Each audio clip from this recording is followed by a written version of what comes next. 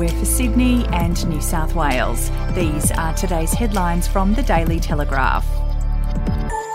Battered and bruised from a 2-day kidnap ordeal, Western Sydney man Omar Elamar was returned to his mansion yesterday following a rumoured $3 million ransom payment. Stunning vision from Elamar's own home security system emerged of the moment 4 masked men rushed the 39-year-old outside his Condell Park home about 7:30pm on Sunday night.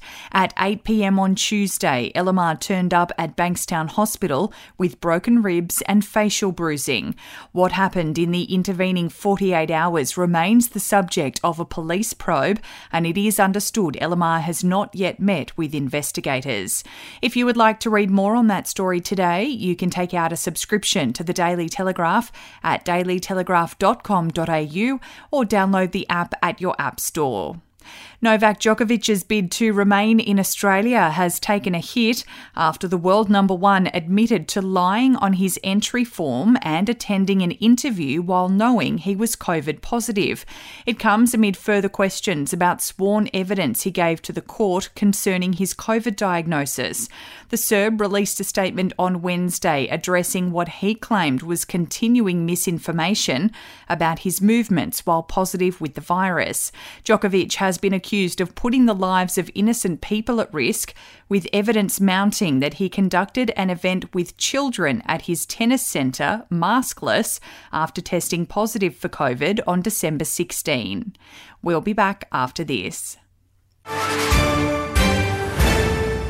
News doesn't have to be boring. The Brits have given Prince Harry a new nickname after yet another tell-all interview. Oh God, is it the Ginger Whinger? Let the team at news.com.au get you up to speed each day with their podcast, From the Newsroom. A couple were busted joining the Mile High Club. Well, I guess they can't fly Virgin anymore. Politics, sport, red carpets, royals. Get all the goss in just a few minutes. Follow From the Newsroom wherever you get your podcast from. International students will be allowed to work additional hours, and job seeker recipients are being considered to fill gaps in Australia's hardest hit industries as the Commonwealth scrambles to tackle the supply chain and workforce shortage crisis that is gripping Australia. The PM held high-level talks with senior ministers and top department officials on Wednesday to tackle the crisis. During the emergency meeting, it was concluded that the country urgently needed to go further in relaxing isolation rules for certain workers, with the transport and logistics industries understood to be the top priority.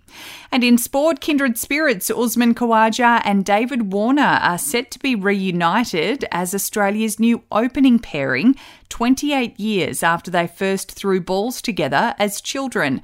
Khawaja is set to keep his place for the final test, but to open the batting. Marcus Harris is set to miss out. Khawaja and Warner opened the bowling together in juniors and were in local representative teams through their teens. Friends and former coaches describe them as completely different personalities, but bonded by a key common trait: honesty. Those are your headlines from the Daily Telegraph. For updates and breaking news throughout the day, take out a subscription at dailytelegraph.com.au. We'll have another update for you tomorrow.